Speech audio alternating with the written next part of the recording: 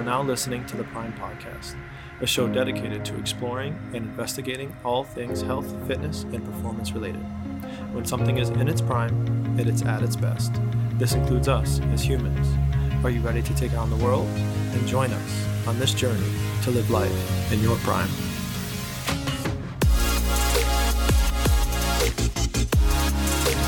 Hey, and welcome back to the Prime Podcast. Today, one of the topic of conversations is going to be breathing. Now, breathing is a very in-depth and has a lot of information. So what I'm going to try to do is get about 15, 20, 25 minutes of info out there right now and probably hit another one next week. So this will be breathing part 1.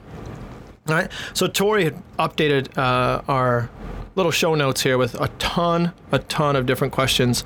And like I said, breathing is one of those things that we often take for granted. All right. So in a year, you take about 8 million breaths, about 23,000 per day. So if we were to say, like, we're going to do 23,000 sit-ups, 23,000 squats, 23,000 push-ups per day, we better make sure that we are doing that thing correctly, or you can assume that if we're not doing things well or efficient or with good technique, that things might go wrong.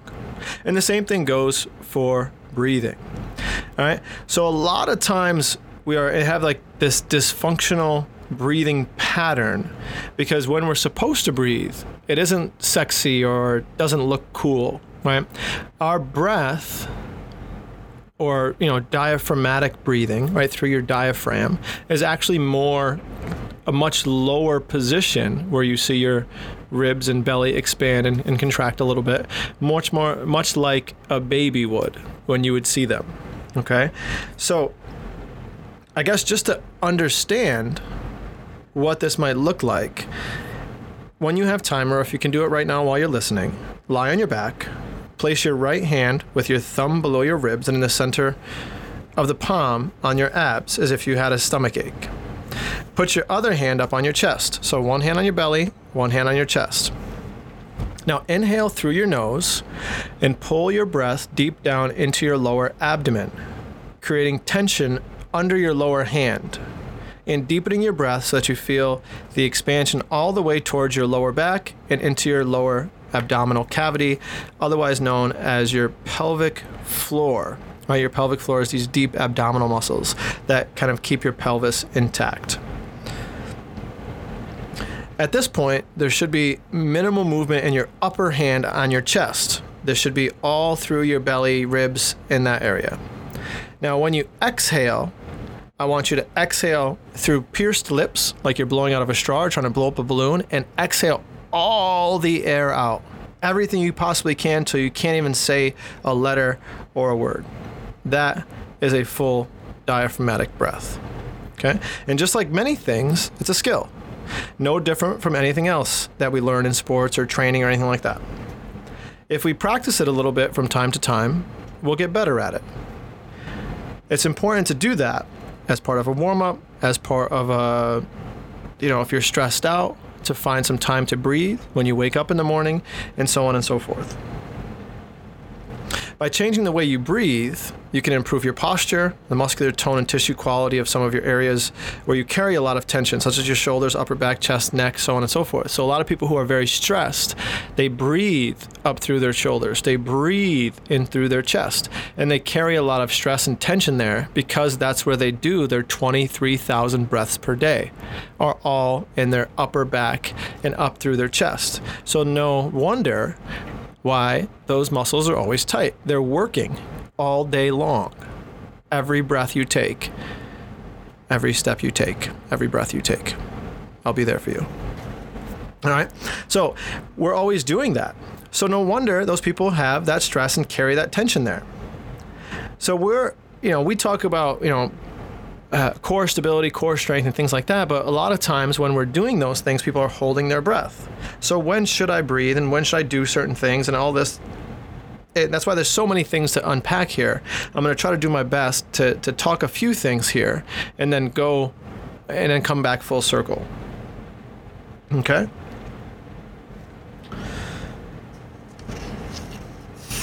got a couple of notes here. I just want to make sure I hit everything as we go through. So when we're breathing, right, the idea is that we want to try to get all the breath out each repetition. And the more breath we can exhale, or the more oxygen or air we can exhale, the more our abdominal muscles will work. So if you've tried that little test that we did before, you'll notice that if you keep breathing out as hard as you can, your abs might feel engaged, or you may feel like your abs might even cramp up. This is why it's important to do like certain exercises where you want to hollow out, or where you want to, let's say if you have the barbell or a movement overhead where you're trying to prevent an excessive extension or arching of your lower back, that as we're going through it, we are exhaling as we move to allow for our ribs to pull down and to expel air and to engage our lower abdominal muscles to make sure that we're bracing appropriately. Okay, hopefully that kind of clarifies some of that just basic kind of breath science, I guess, around it. Now, if you've done yoga, and if you're a yogi, I know I have a few yogis that I know here, there are some different ways to breathe that can either stimulate your central nervous system or relax you. Now, the most common that we're going to talk about is a 6-4-10. So if we talk about tempo, in terms of lifting, right? We talk about like a squat, and it has a tempo when you go down, when you stop, when you stand up, so on and so forth. The same thing can be done for breathing. So if I give you a tempo of 6-4-10, the first one would be your inhale. So if you were to inhale for 6 through your nose, hold the breath for 4 seconds, and then exhale for 10 out your mouth. Right? So if we're trying to really engage, so if you knew like there's little hairs and stuff inside of your nose, that's your natural filter. I think Sean and I talked about this before when we were talking about breath. So you have stuff in your nose that naturally filters out toxins and different things. So by breathing in through your nose, you're actually getting cleaner air into your system because there's a filtration system in there. So we're meant to breathe in through our nose and out through our mouth. So breathing through your nose and then out through your mouth. Now that's just basic breathing mechanics. Okay, 6-4-10, right? So if you're anxious, if you wake up anxious, if you have different things going on, you can also cut it down to like a 4-2-6. So periodically throughout the day, before meals, and you know the 6-4-10 is for a little bit more kind of calming things down. What happens when we're in these states of anxiety or these states of stress and fight or flight, we get into this position where we never actually get into a rest and digest system. So by breathing a little bit, and it allows us to calm down, digest, recover, and allows our central nervous system to relax a little bit, which helps us recover better, which helps us lower our stress, lower our overall muscular tension, and also be able to recover and get our muscles back to where we need them to be. Okay? If I'm going through the questions, through your nose or through your mouth, we just talked about it. When to inhale versus exhale. Now, these are specifically for exercise. Now, like I just said, for certain exercises, you're mostly going to want to exhale and breathe in on the way down and exhale on the way up, just to kind of keep a regular rhythm. Now, there is a question here that talks about, should I hold my breath? Or should I use something called the Valsalva maneuver? So if you're into the powerlifting scene, you might have heard of the Valsalva maneuver or just heard about it from before. Essentially, the idea is that a Valsalva is like when you, let's say you plug your nose and try to like push out as hard as you can and like unplug your ears. It's a similar concept. When I'm exercising, it can be beneficial because what it does is it creates a ton of intra-abdominal pressure. This can also be very detrimental if you aren't trained in a position where you can handle this. So if you think about if I'm performing a squat or a deadlift and I need to really, really brace my midsection and my core and all that kind of stuff that we just talked about, by creating this extra pressure, it's almost like wearing another weight belt.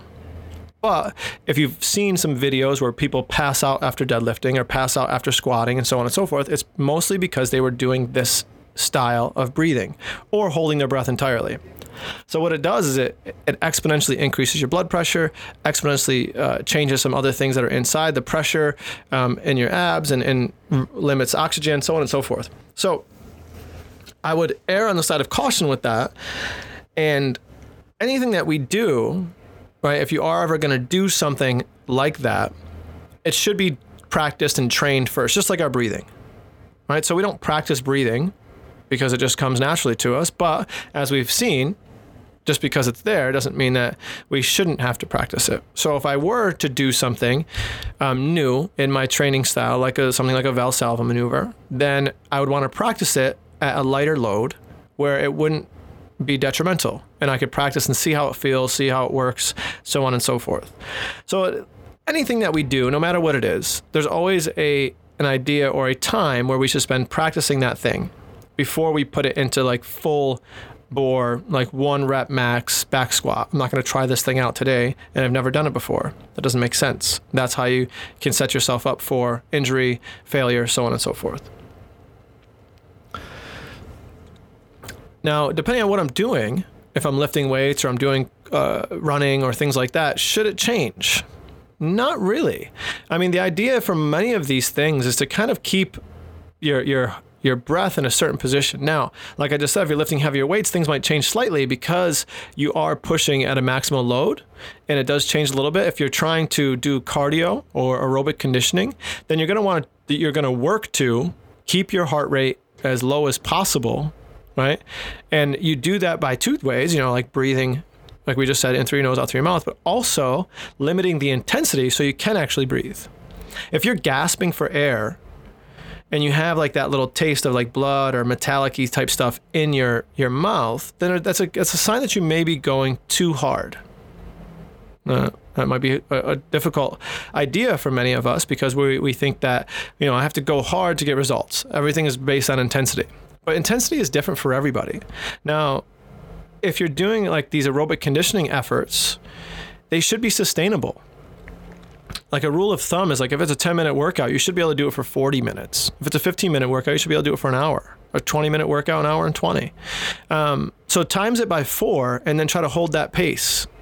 Can you do it for another 15 minutes? Can you do it for another 30 minutes? Can you do it for another 45 minutes?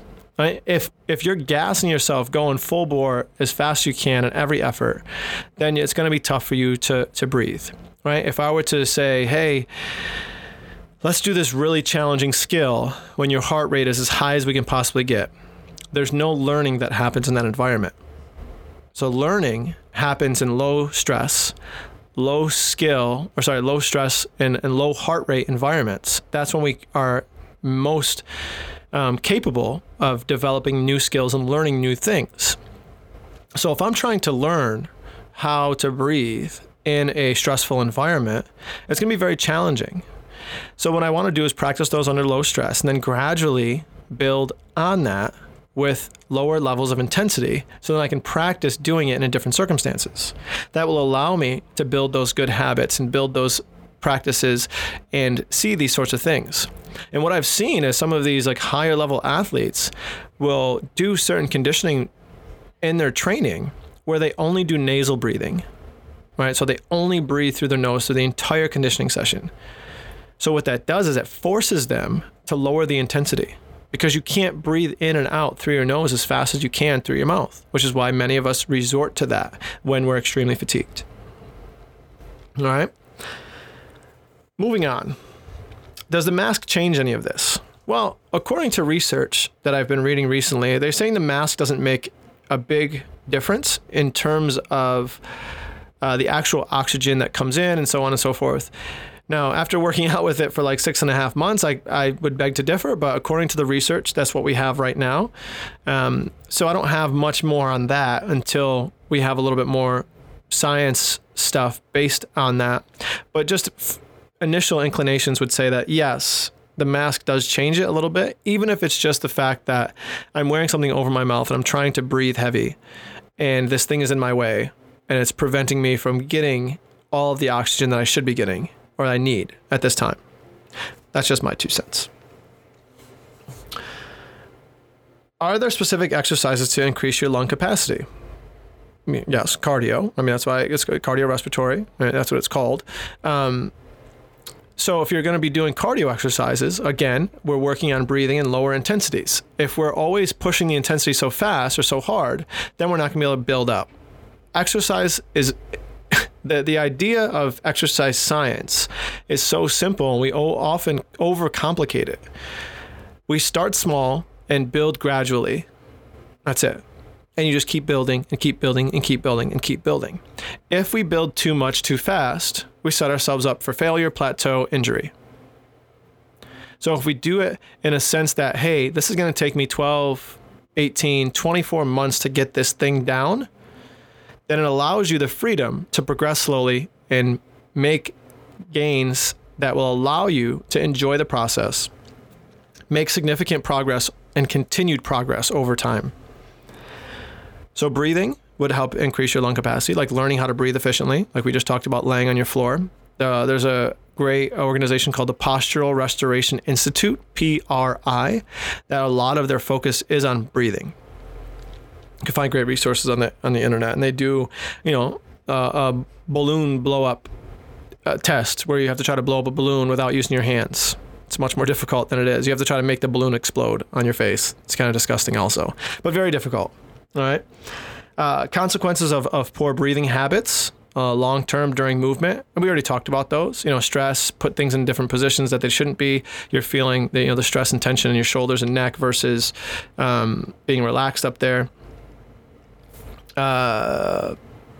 Actually, I got through all of it, which is really nice because breathing, while it is complicated, it's also one of the most basic things we've ever had to do. It's the first movement or exercise or whatever you want to call it that our muscles learn to do, because when we're born, that's all we're doing is breathing, right? And we're eating and certain things like that. But breathing is one of the things. So if you ever really want to know what it looks like for somebody to breathe appropriately, watch a baby.